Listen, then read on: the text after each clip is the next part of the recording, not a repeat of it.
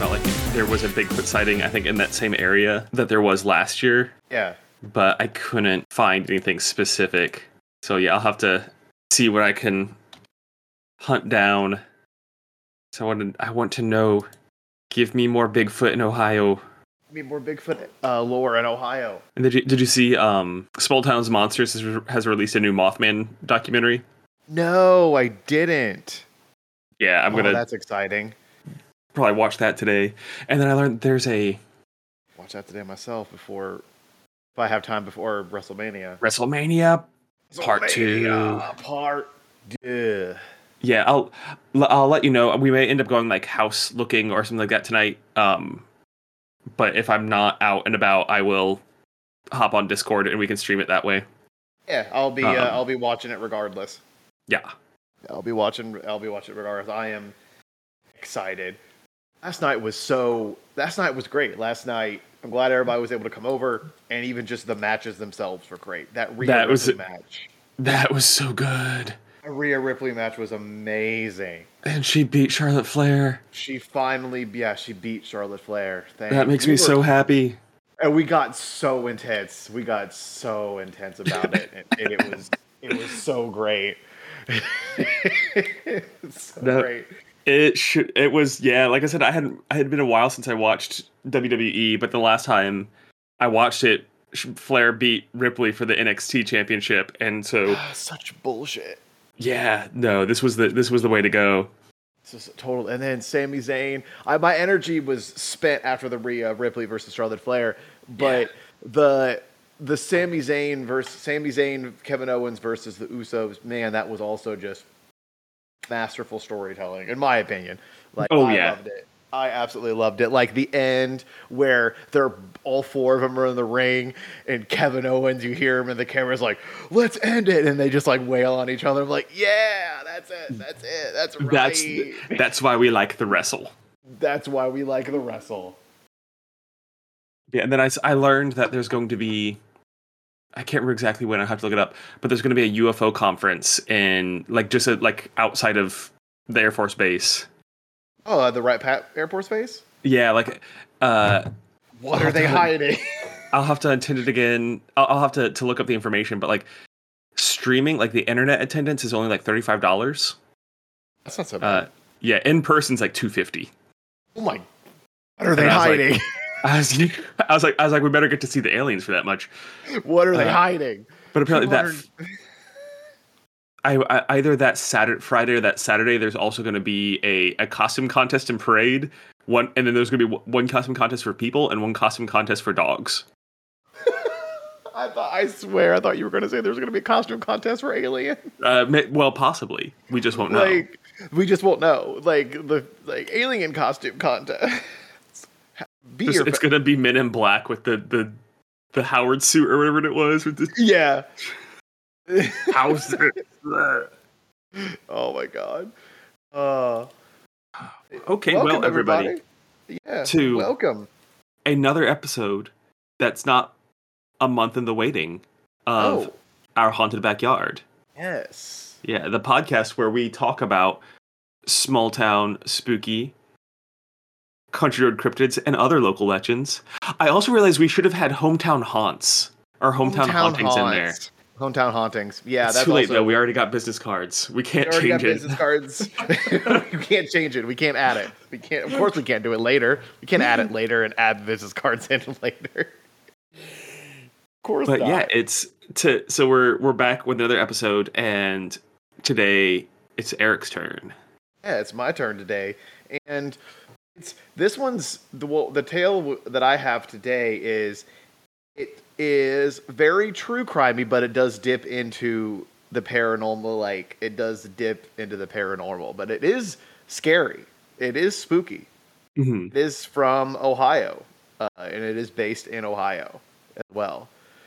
So just to start off as like a nice segue, Ian, your experience or what is your experience with slashers, slasher movies? Like slasher movies? Yes. Not a ton. I tend not to enjoy them as much, but I have gone back and started watching some of the classics. So I've seen the original Halloween, which I actually really enjoyed. Oh yeah, that was a masterpiece. I've seen Nightmare on Elm Street, which I also enjoyed. Haven't seen any Friday the 13th yet. I love Friday the 13th. I've watched like Scream, the original Scream. I finally watched that this year. Oof, And I get why people like it. I didn't as much. Partially because I'm not a big fan of. There's a difference between being meta and reference, and referential humor wears thin for me, and a lot of that movie was just reference. There was a meta element to it, but it was also mostly just a bunch of references. I think with Scream, I think with Scream, I think you have to be like a hardcore slasher fan going in, and because this was made after the big slasher boom of the 80s. Like Scream was made after the giant slasher boom that was the 1980s horrorscape. And it was definitely a play on all of the tropes that genre did in a meta comedy about like all of the tropes that slasher films had. And so but I also get why it is like with everything it could be considered weaker, especially if you were not like a major slasher fan like myself going in. Well, especially like I could like when I was watching it, I'm like, I get why this was big at that time, and I understand why it was game changing. But by this point in time, we've had so many other movies that have done very similar things. Yeah. And then I kind of think better, like Tucker and Dale versus Evil, Cabin in the Woods. So yeah, there's ones where I'm like, I get the importance of Scream. I just it goes into the long list of movies that I was probably too old to have watched. Like, if I had watched it when I was younger, I would appreciate it a lot more. I definitely did watch it when I just started getting into horror, and like I had already watched at least up to part 4 of the 13th, and had already seen like a couple of the other ones like Nightmare on Elm Street and stuff like that. And, so I was like going in, I was like basically bred for it. Now I'm very excited to see what they did with the new one. I know it's because I'm sorry. Lex Whitten saw it and said it was good. Good. Okay, sweet. Yeah, because I'm really interested to see it because I really liked Scream like as a franchise. But it's because today's story is the Hatchet Man of Ohio. It's very slashery. It's about the Insane Clown Posse, right? I wish. I will out myself as an Insane Clown Posse fan. I will out myself as a Juggalo. I'm a new Juggalo. I am You're a born again Juggalo. I'm a born again Juggalo. Whoop whoop. So for this week's installment of Beer in My Backyard, kind of in the realm of, I guess, slashers, I've got Soul Hunter. Oh, you can kind of see it. It's got 3 big boys on it, 3 big wolfy boys. It looks or is that supposed to be Cerberus? I think it's 3 separate dogs. Oh wait, I see the feet. Yeah, you can see the extra feet. When I first got it, I thought it was Cerberus, but then I was like, oh wait, no, there's too many feet. Or maybe it's like, like the Rat King, where it's like rats get all their tails. Maybe it's kind of the same thing, where it's a Wolf King, where the wolves get all their tails like tied up together, which would be terrible. Rat Kings are terrifying. I kind of want to have a Wolf King in like a D&D game. As a monster you run across, that would be terrifying and super fun, I think, to run across that in D&D. This is made by Toppling Goliath Brewing Company. That's a pretty cool sounding name. Iowa. Yeah, that's IA is Iowa, correct? Yeah. Yeah, IA is Iowa. I'm pretty sure. That looks roughly Iowa shaped. I think that's Iowa. Again, people will correct us if we're wrong. But it's a double IPA with hand-selected Simcoe Cryo, and Rewaka hops. I've never and heard it's of Riwaka hops. yeah, that's a lot of words I don't know. But it's unfiltered as well, so it looks super juicy, and it is super juicy, and I'm enjoying it. I am so sorry that I am also not there in person again. I have just a lot. I'm still like, we moved everything into the house, but it's unpacking and still in the process of unpacking and everything. That is just as big a process as moving. Like the moving itself is the 2 months that it takes you to finally get everything unpacked and organized. So, And then having to, yeah, because it's also because we're moving like 5 people into a house. So like, there's all just 5 people's worth of stuff and lives and everything. yeah, no, I get that. We originally, when we started house hunting, we were kind of like, maybe we can find a place that we just want to stay forever. Because moving is such like a stress, and especially the unpacking part. But oh my god, yeah. But now we're just like, no, let's find a place that we can tolerate for 3 years until we can like build a house or something like that. So I'm feeling you there. Yeah, completely understandable. So yeah, I just have water to wet my whistle. You're saving up all that beer energy for WrestleMania. Yes, I'm saving up all my beer energy for WrestleMania tonight, night 2. Cody Rhodes is gonna win. It's gonna sound really stupid if he doesn't, but I'm saying it right now. Cody Rhodes is beating Roman Reigns. And everyone, if you hear this and Eric's prediction comes true, you owe us like $10. Yes, or at least a follow on this podcast. Yeah, you owe me at least a follow if I am right. That's what we were talking. If we decide to do like a Patreon and then do like Patreon exclusive episodes, we've been talking about doing like wrestling, because we talk wrestling so much already, like just making that into a podcast. And either like just talking about stuff that's going on now, or maybe do like a wrestling history podcast, because I find the history of wrestling going back into like the old Carney days super interesting. I would also love to do that.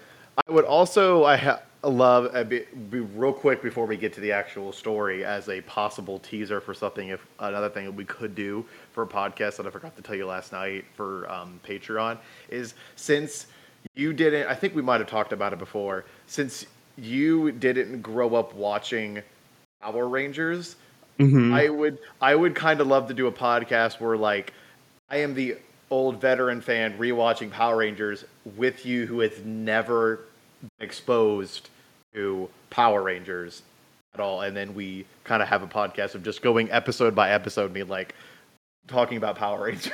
I am down for that. Power Rangin' time. Power Rangin' time. It's Morphin' time. That's probably a podcast already. Yeah, well, and like last time we talked about Animorphin' time, which is the Animorphs one. Or the reverse happens, where you take me through the rabbit hole of Animorphs. There's a podcast called Animorphin' Time now, and it's basically the same concept, but with the Animorphs, where it's one guy who was a big fan of Animorphs as a kid. We could combine the two and just do like one episode is I watch an episode of Power Rangers, and the next one is you read an Animorphs book. Oh my god! I hope they are an audiobook. They're only like. You can read it in you can read an Animorph book in an hour.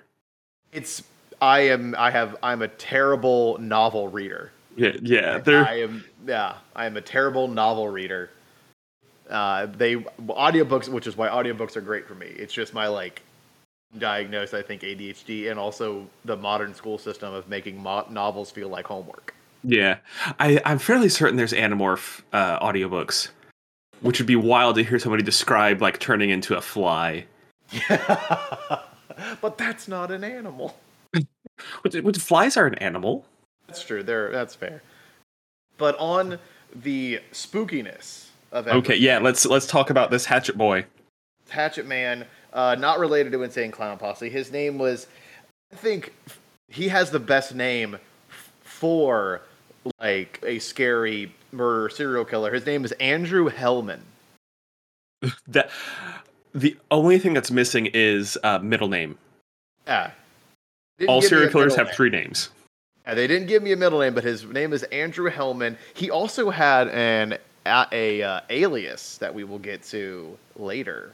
Oh. But he was convicted of murder in 1843. It's a few years before America's actual first serial killer, Return Ward, The guy's name was Return. The first Ohio's first serial killer.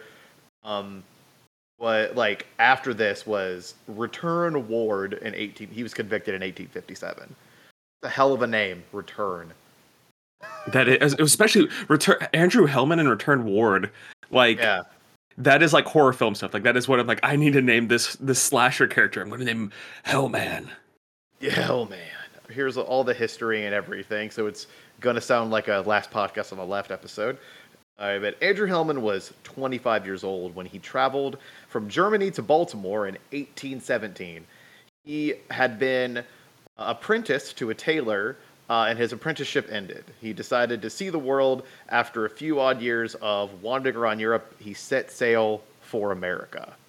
And I'm gonna travel the world, see the sights, go to Ohio, and then end up in Ohio. Go somewhere exotic, Ohio. We were apparently, I guess we were back then, because we were like, again, the first colonies were the ones like by the Pacific Ocean, right? And then people just moved in. Atlantic, but yeah, like that's Ohio. Mid 1800s, Ohio would have been like the furthest, like it would be one of the furthest like heavily settled western regions of America, like Indiana as well. But then like, yeah, you'd get any further west, you're starting to get into what we start considering like early Wild West. But so yeah, like Ohio, and at that point in time, Ohio was kind of like an up and coming heavy industrial, like centralized industrial place. So there was like Cincinnati, Columbus, and because of that, Dayton, it were kind of major cultural and economic hubs. So, which kind of still is a little bit now, but not as much as it was back then. Yeah, since anymore, Dayton's kind of the lack of heavy industry has made Dayton a very sad place. But yeah, it has, unfortunately. In 1820, he was boarding at a farmhouse of a George M. Abel in Landon County, Virginia. So before he went to Ohio, he ended up in Virginia. And he was working at neighboring farms. And while he was doing that, apparently as he was working it was shown that Hellman professed a strong dislike of women. He was quite outspoken in his belief that their only role in the world was as servants to men. Oh yay!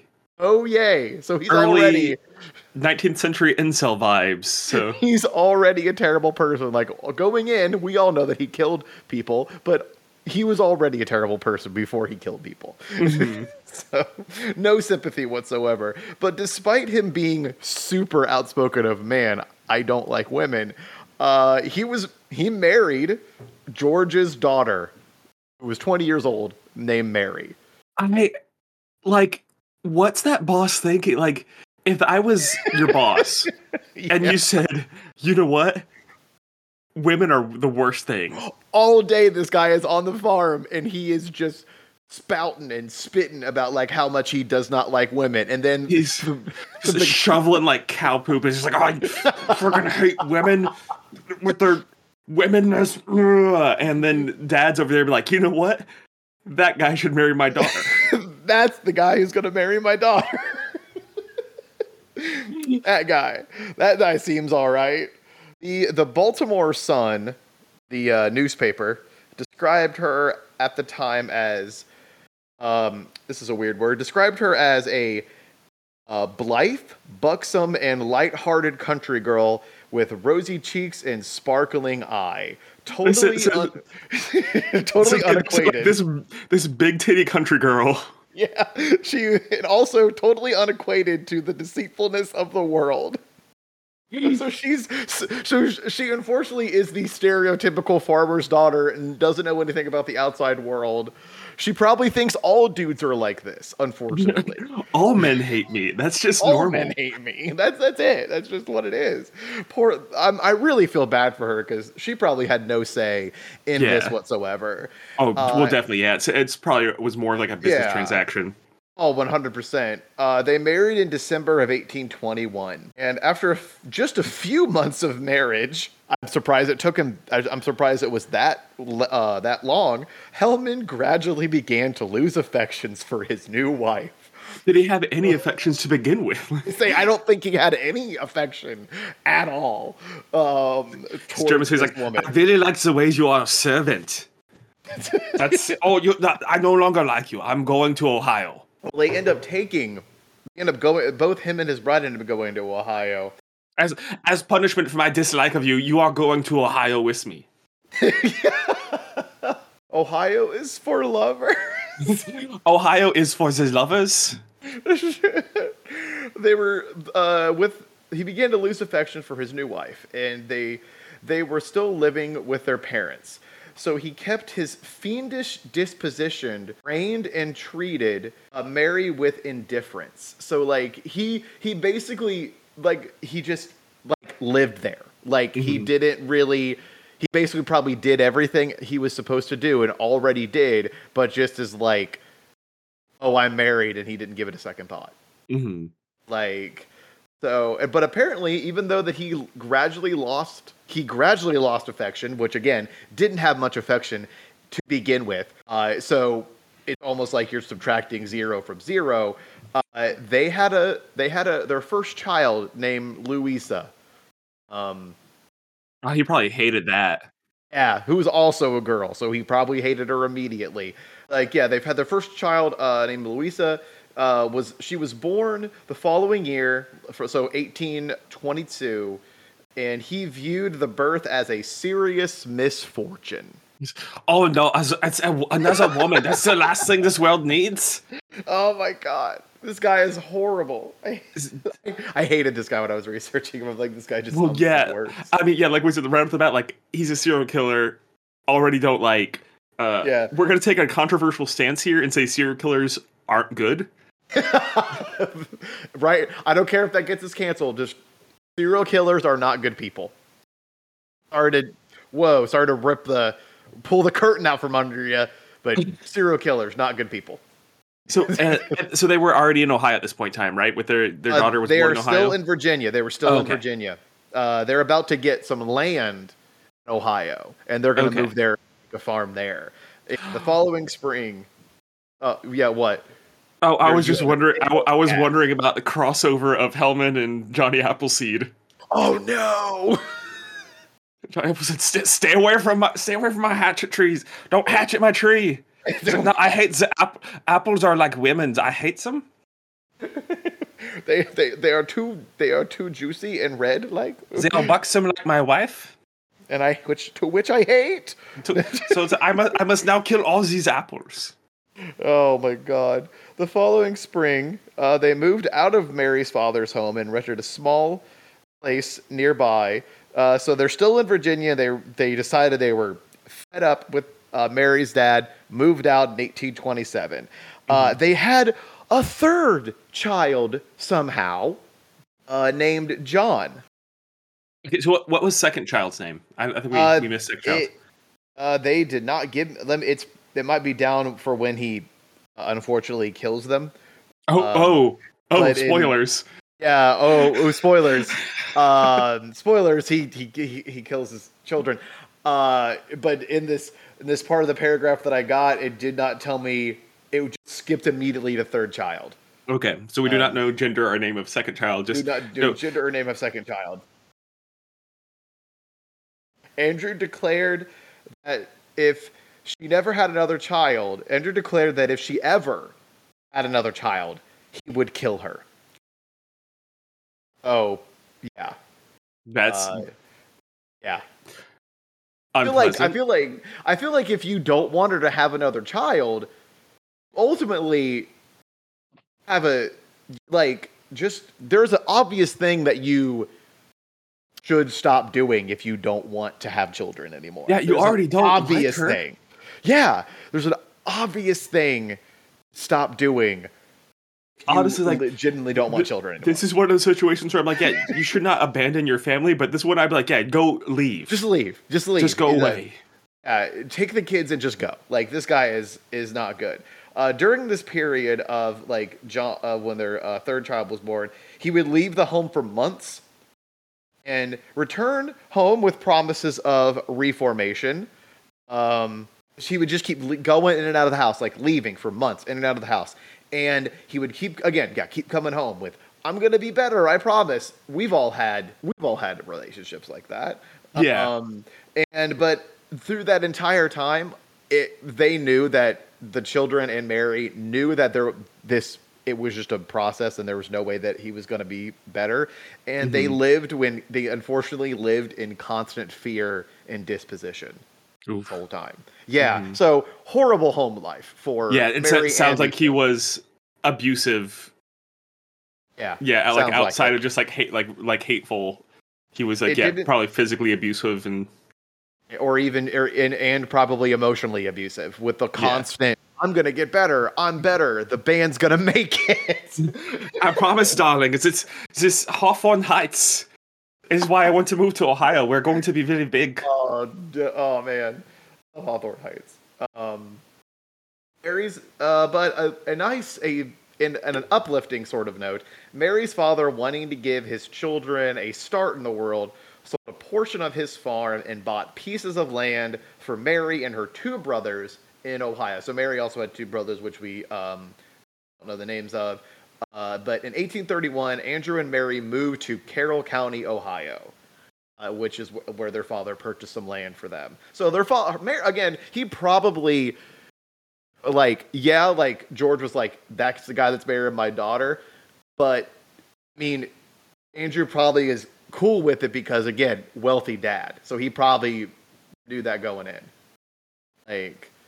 So unfortunately, he is also, a dirtbag for doing that. They moved to Carroll County, Ohio. They lived they lived at Carroll County for about 5 years. And Andrew became a successful farmer. He ended up owning 2 farms that the website describes as fine.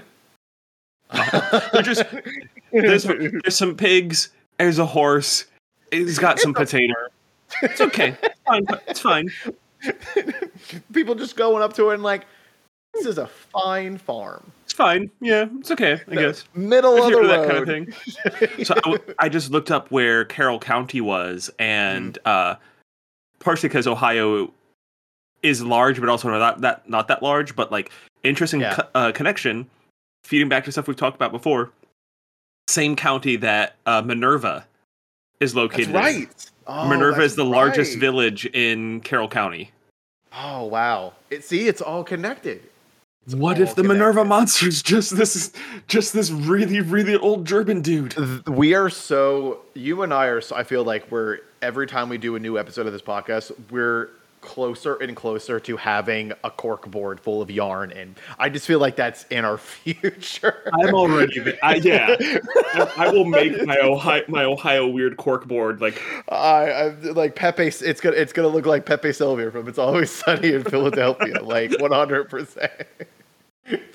Oh my god. So they moved in 1831 to Carroll County near the Minerva monster, which will happen later in the 70s. We have an whole episode about that. And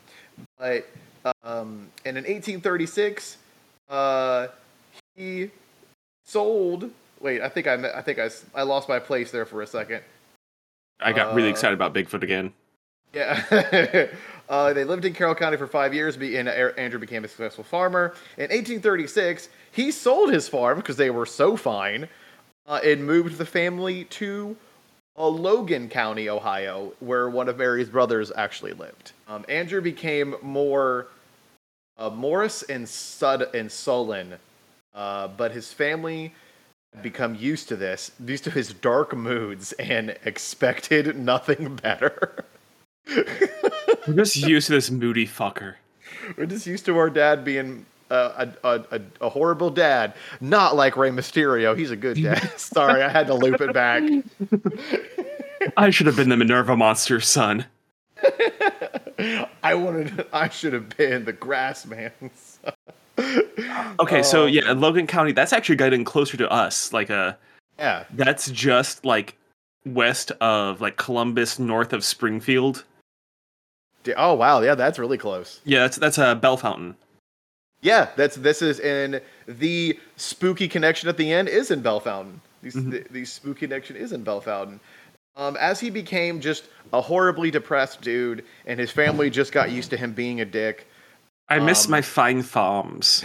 I'm still in Ohio, and I don't have anything now. I'm sad. Anything. In 1839, all three of his children suddenly took ill. Oh no! All my children, look at how ill they are. No. It's so surprising twist of events. All three have taken ill, and in 48 hours, Louisa, 17, and John, who was only 12. So these kids were 17 and 12. Both of them were dead in 48 hours. Mary believed Andrew poisoned them, but there was no way to prove. Andrew did it, he vigorously denied it, but he did it. Mm-hmm. He did it. Like, again, not to take a controversial stance, but on my soapbox. The fact that they both got sick and died within, the same 48 hours of each other, that sounds like, I guess, I would just want more details about, what in particular they had, or if it was just oh yeah, they're sickly now. That does sound suspicious. On September 26th, Mary's, of the same year, so 1839, so all his kids are dead, and on September 26th of that year, Mary's brother George had also just started to become unwell. She went over to help on his farm, and 2 days later, George's wife, Rachel, to see... Okay, there's a lot of different names in here, so I apologize. I got, on September 26th, I'll just read it word for word instead of trying to put my own spin on it.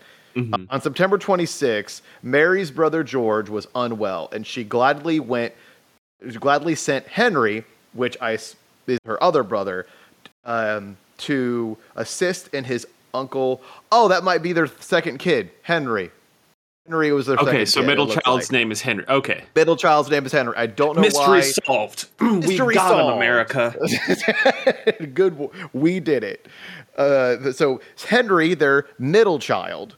Mary sent Henry, their middle child, to go assist his uncle, George, on the farm because he was sick.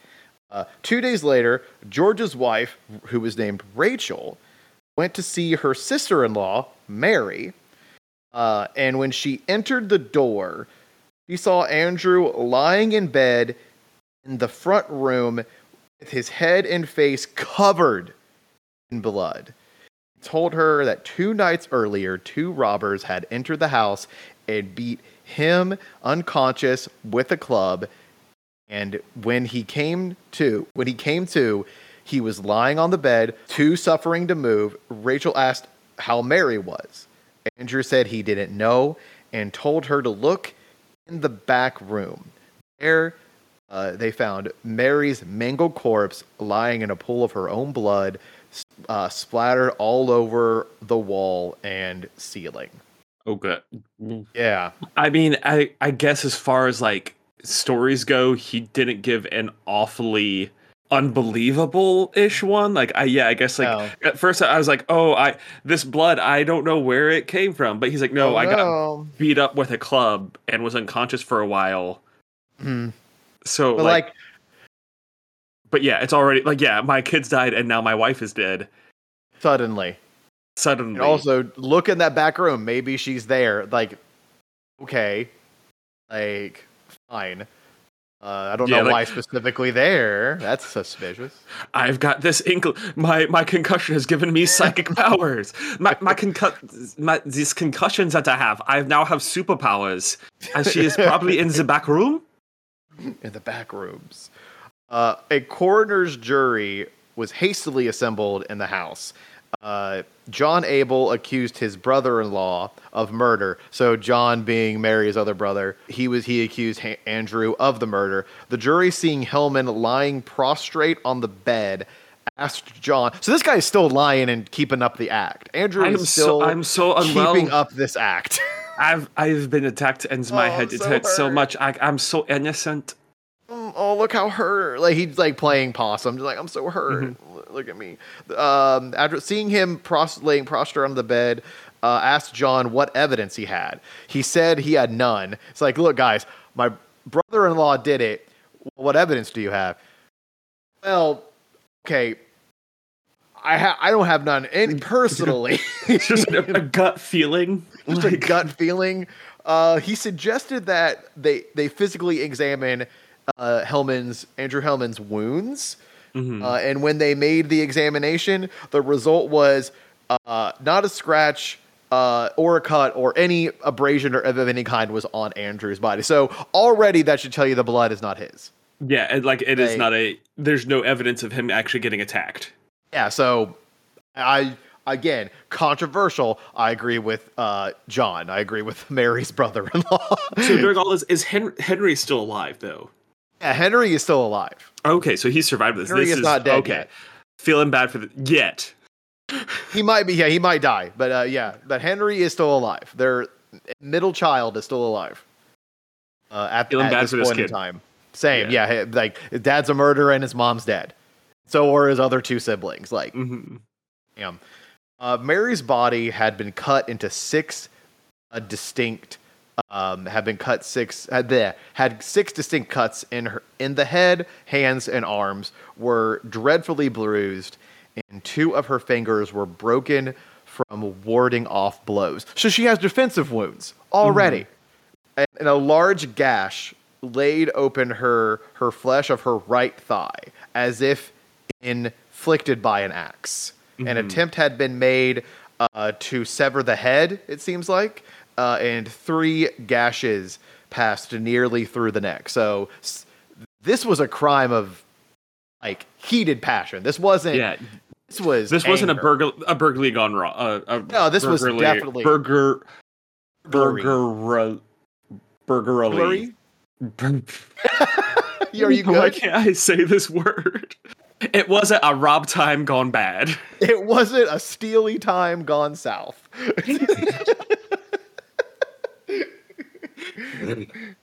It wasn't a theft gone thong. That's my favorite porn. No. Thong. No, that sounds bad. That sounds horrible. I wouldn't watch that porn.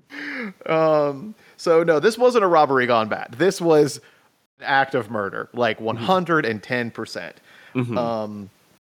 And so Andrew had apparently poured some of Mary's blood over his own head to make the storyline more believable. Oh God. So, yeah. This goth motherfucker. This black metal motherfucker.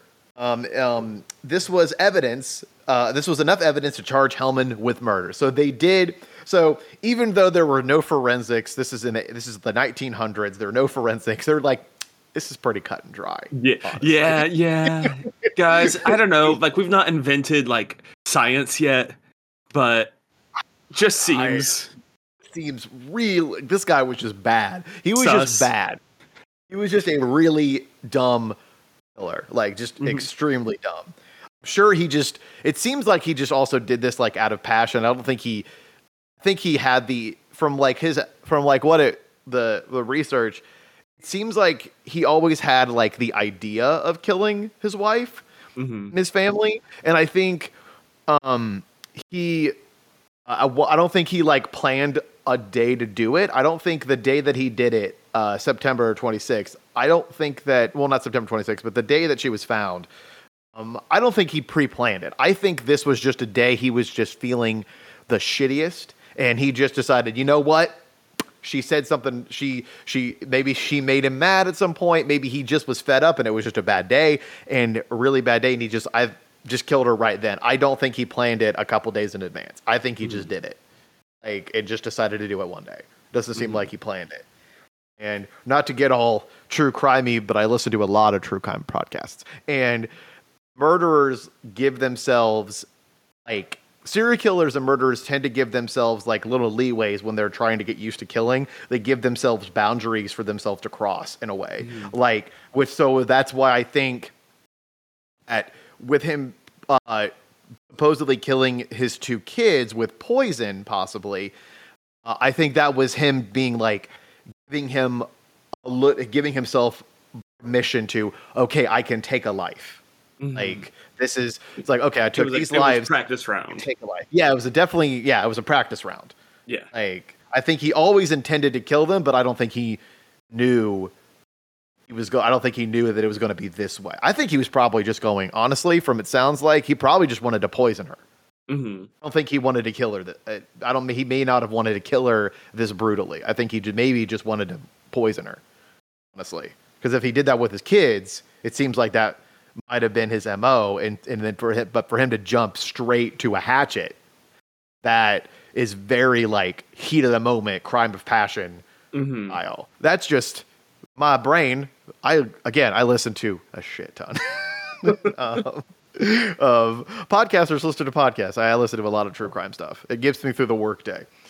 So after he was convicted, they were like, this is pretty cut and dry. This guy murdered his wife. As he was awaiting trial, Andrew was held in jail in Belfont, Ohio. He was held there for 14 months. So again, still take a while even back then. He's held there for 14 months during the cold weather. He was confined in his cell only at night. During the day, he was allowed to occupy the upper room. One cold evening in 1840, he was left upstairs longer than usual, and finding no fastenings on the door, he simply just walked out. I want to stay in the upstairs for a little bit longer. It's no need to be suspicious. It's I just want to be up there. I like it. It's sunny. The door is secure. Trust me, I'm not going to run away. I promise it's secure. I picture him like doing the cartoon thing of just like touching the door to like going and peeking out of the door corner and then just and then just walks out. A reward was offered for him. There was a reward of $300. That's a lot of money back then. It's a lot of money back then. Offered for his capture. All attempts to track him down in Ohio failed. Until 1843 in Ricerton, Baltimore. In Ricerton in Baltimore County, Maryland. So Ricertown in Baltimore County, Maryland. Catherine Hickle was searching for her 17-year-old sister, Matilda Horn, wife of Adam Horn, age 57. Oh no. Oh no. Yeah. You can already see where this is going. Catherine had not believed the story Horn told her, that Matilda, the wife, had left the house late one night 2 weeks earlier wearing just her nightdress. Already, again, this guy, we already know. Andrew Horn, Adam Horn is Andrew. Spoiler, Adam Horn is Andrew Hellman. Spoiler alert. So this is his alias. He's not gotten any better at lying. Yeah, I'm not suspicious. There was no murder done at all. I am Adam. I'm an American man. He's not done. He's not gotten any better at lying. It had snowed heavily the night that she had gone out, and so she would have not got. She couldn't have gotten far in that night, especially in supposedly only her nightdress when it's like a blizzard outside. Yeah, no, that's. Yeah, a search party was sent for her. And then that search party found in a ditch a quarter mile from the Horn household, found a coffee sack under 2 feet of ground. Inside it was the trunk. Inside it was the trunk of a young woman. Assuming it was the body of her sister, Catherine and the party went back to search around the house. Inside the building attached to the house, they found another coffee bag. This one contained her arms, the arms and legs that had been severed from the torso. And though the head was not found, Catherine was able to identify her sister's foot. She notified the police, who went to arrest Adam Horn for murder. It's gruesome and sad, but being identify your sister's foot is... From her foot. I know, it's super gruesome and sad, but but why that body part?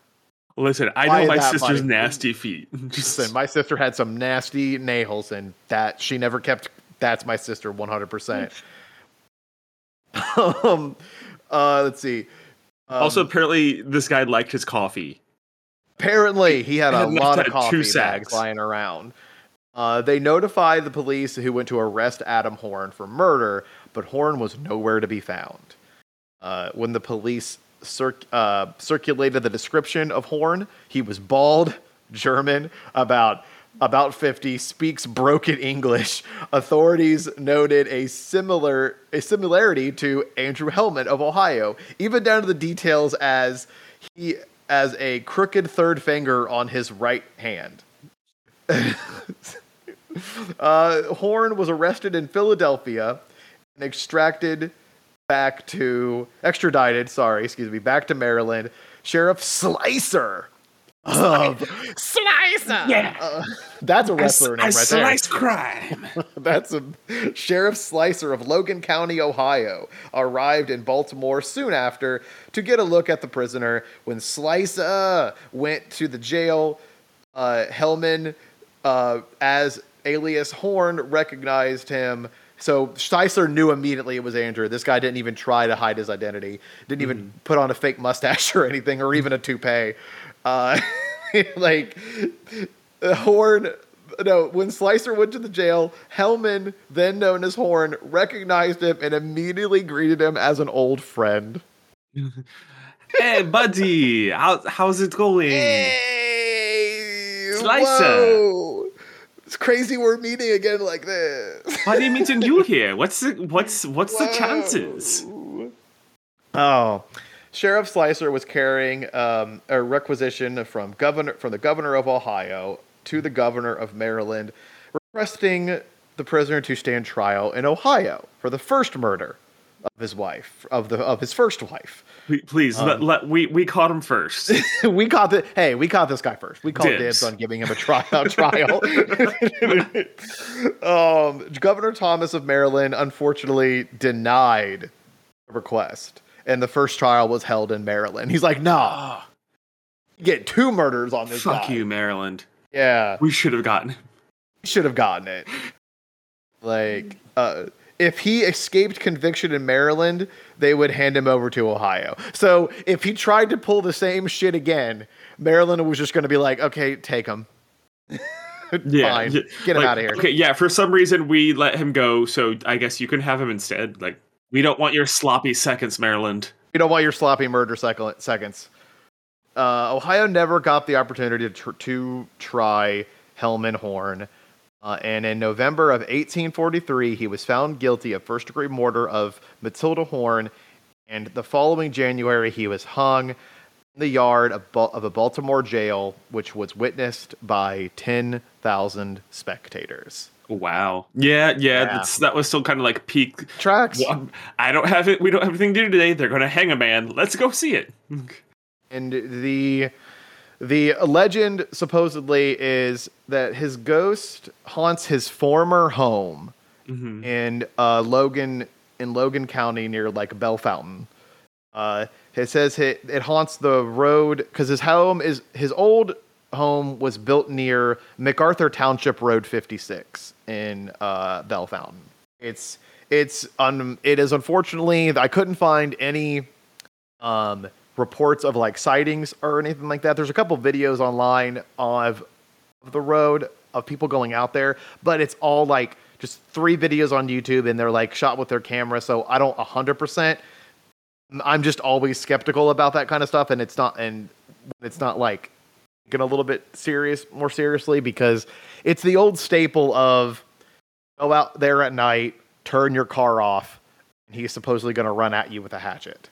Like, it's that standard, what, like, in my mind, high school, like, haunt place, like that you go to if you're near the area and you're trying to scare your friends.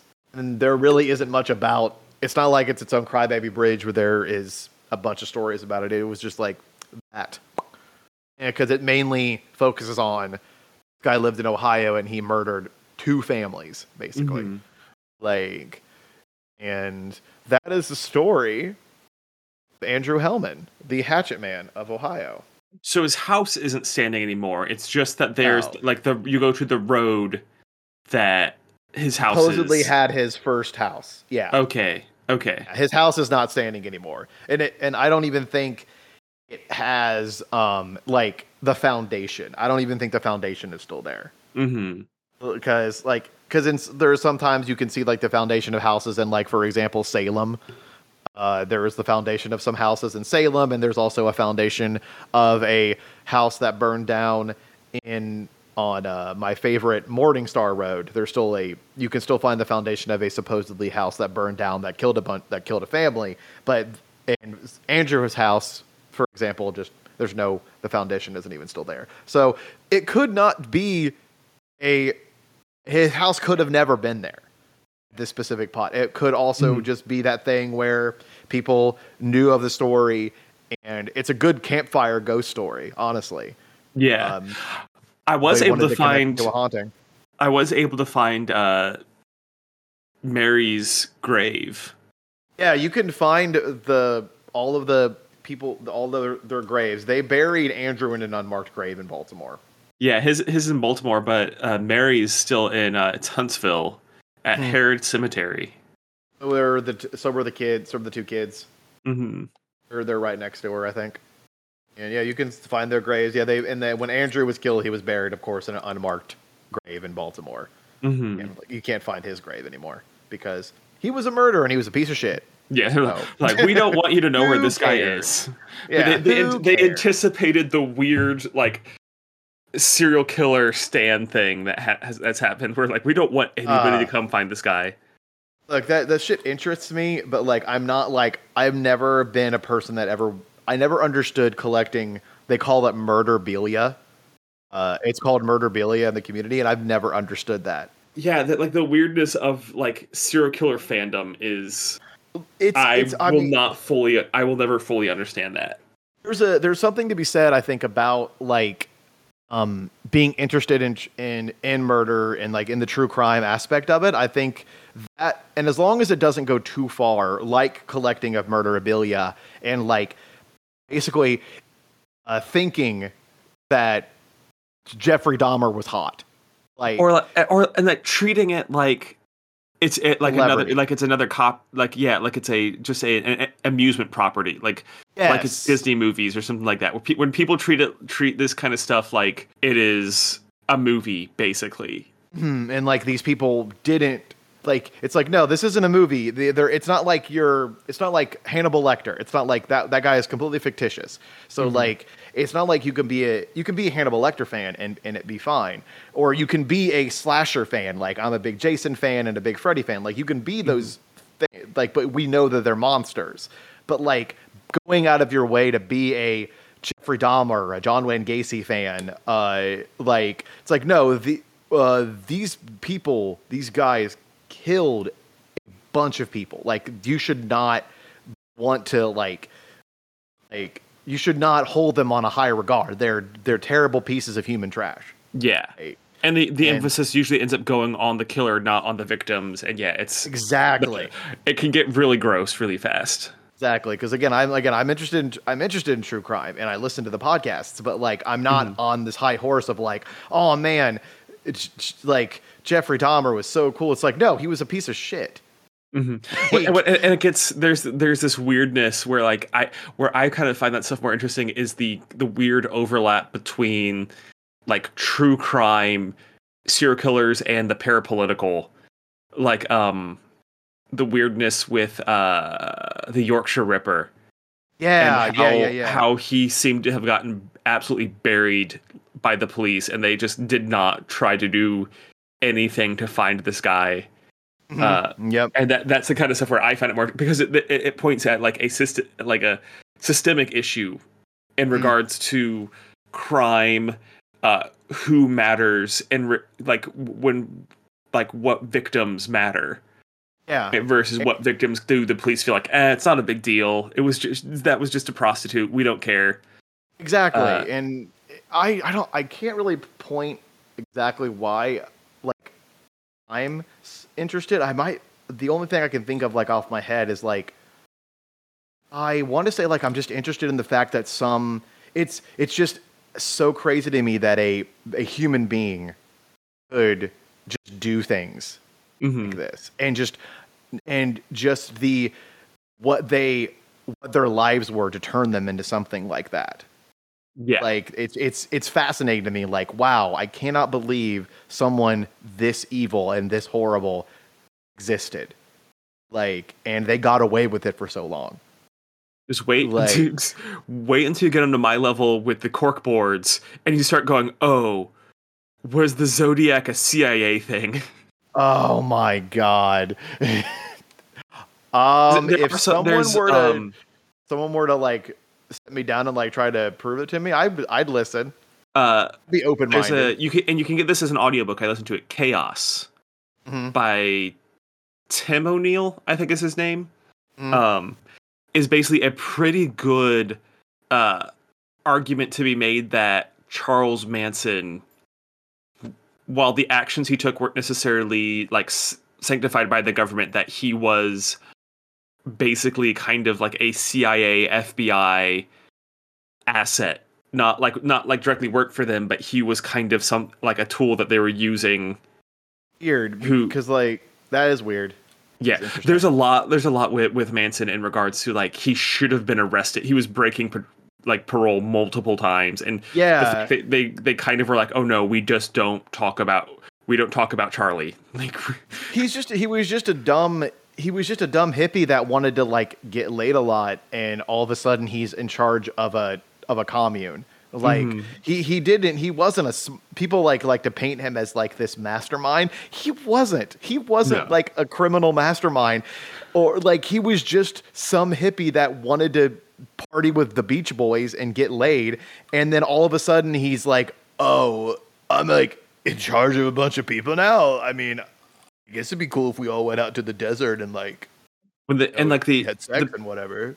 The connection he has into like the weirder aspects of the intelligence community, like Dr. Wally West, who was kind of like adjacent to MK Ultra, Flash? LSD experiments, and not Wally, Jolly. His name Jolly West, and he was the guy who killed an elephant by giving it way too much LSD, just to see what would happen. Basically, that's why also, they did it. The guy MK Ultra was all that.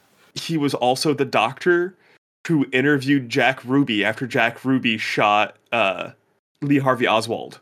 Oh, wow. West was the guy who interviewed Ruby and was like, Ruby's crazy. I highly, if you're interested in MK Ultra stuff, the podcast of Last Podcast on the Left, they do like 5 episodes deep dive on MK Ultra. Oh yeah, MK Ultra is a whole other like. There's stuff to suggest that, or some people theorize that maybe Mothman was an MK Ultra experiment. Oh my god! Which is the sadder version. Like, it is probably the creepier version, the creepier possibility, but also like the most boring. Like the most boring one. Yeah, I like enough, like CIA plot. I like to think that it was like my favorite. That it's probably not accurate but my favorite like version of the Mothman is the fact that it was a government, that it was like some kind of gene splicing experiment. Or I would also be okay with that it is a creature from another dimension. That is also my favorite thing. Yeah, and the when I lean paranormal, it is like I kind of go with the John Keel ultra terrestrial theory for same. Yeah. But I also can see a good argument for Ghost Stories at the End of the World podcast I listened to.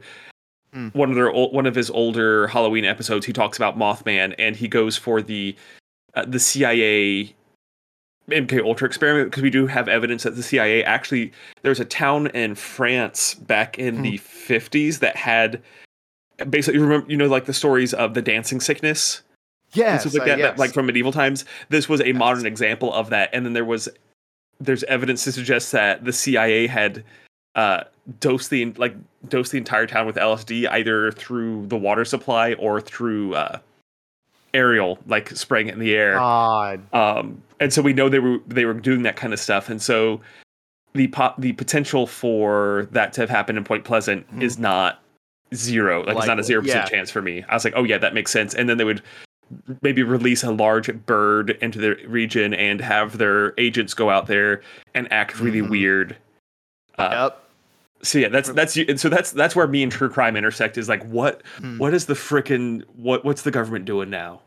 Remember, kids, if you ever find yourself saying the government wouldn't do that, yes, they have would. done so much. We're just gonna spray all of San Francisco with bacteria to see what would happen. Yeah, we're just gonna do that to see what would happen. We're also just gonna use a red dye, and spray that all over just to see what would happen. Yeah, you never know. We're curious. Oh, and all those guys that we fought against in World War II, we're gonna bring them over. Them all. We hired them all. We just hired them all, and that's how we got to the moon. That's not a conspiracy. That's actually what happened. Yeah, they hired a bunch of Nazis from World War II, and that's how we got to the moon. That is legitimately how it happened. Looping us back to Hellman. Just don't trust Germans. Don't. I'm sure all Germans are that was just one guy. I am very German. It was a group myself, of guys. So. It was a group of guys. It was a group of guys, and some women. But like, Germany is great. Love Germany, but Nazis are bad. Nazis are what's awesome. Pretzel's awesome. Beer, great. Lederhosen, that's your thing. I want some later. But Nazis are bad. It's okay to punch Nazis. Punch Nazis. Punch so many Nazi. Controversial stances on this episode. Serial killers are bad. Punch Nazis are worse. Punch Nazis. It's okay. Punch your local Nazi. It's fine. So if you have a story about punching a local Nazi, or the CIA doing weird shit in your town, or ghosts, they could be German. They could be Irish. They could be they could be dogmen. Dogman story. Dogman ghosts. We've not done a Dogman for a while. We need to do like Germantown Dogman. We do, because I love me a good werewolf story. I was thinking about like next things I want to do. I'm like, we've not done a Dogman. We've not done a UFO for a while. I might try to do. I've been trying to look for a new UFO story. Trying to look for a UFO story too. I'm also feeling the call of Kelly Hopkinsville. I feel like I want to take a trip to Kentucky. The Hopkinsville Goblins case. Yeah, I'm feeling. If we want to lean into Ian's parapolitical stuff, we could do Cocaine Bear. Oh, I need to see that movie. I need to see that movie too. I also need to read. See that movie. I need to read that book, The Bluegrass Conspiracy. But yeah, so that I'm feeling. I want to keep doing Ohio stuff, but I'm feeling the Kentucky call. I feel like if we just start a Patreon, that will be another way for us to like go to these haunted places and oops, now we're amateur paranormal investigators who also wrestle. We're gonna be wrestlers and we're gonna be paranormal investigators, which is just the coolest TV show. Which is just the best TV show, Ghost Slam. Ghost Slammers. Ghost Slammers. Spirit Slam. Spirit Slammers. I'm going to power bomb the Hatchet Man ghost. I would watch that every single week. I would watch ghost hunting wrestlers. I would watch it. So yeah, if you got any ghost stories you want us to talk about, if you've seen a Bigfoot or know somebody who saw a weird little guy in the forest, let us know. Send us an email at hauntedbackyardcast@gmail.com or any of our social media accounts, Twitter, Instagram, Facebook, Our Haunted Backyard. You can find us there. Yep. But yeah, thank you, Eric, for the Hatchet Man story. Whoop whoop. Whoop whoop. Whoop whoop indeed. I wish I had some Faygo. Thank you all for listening. Until next time. Hi, everyone. Stay spooky. Stay nice. Bye-bye. Bye.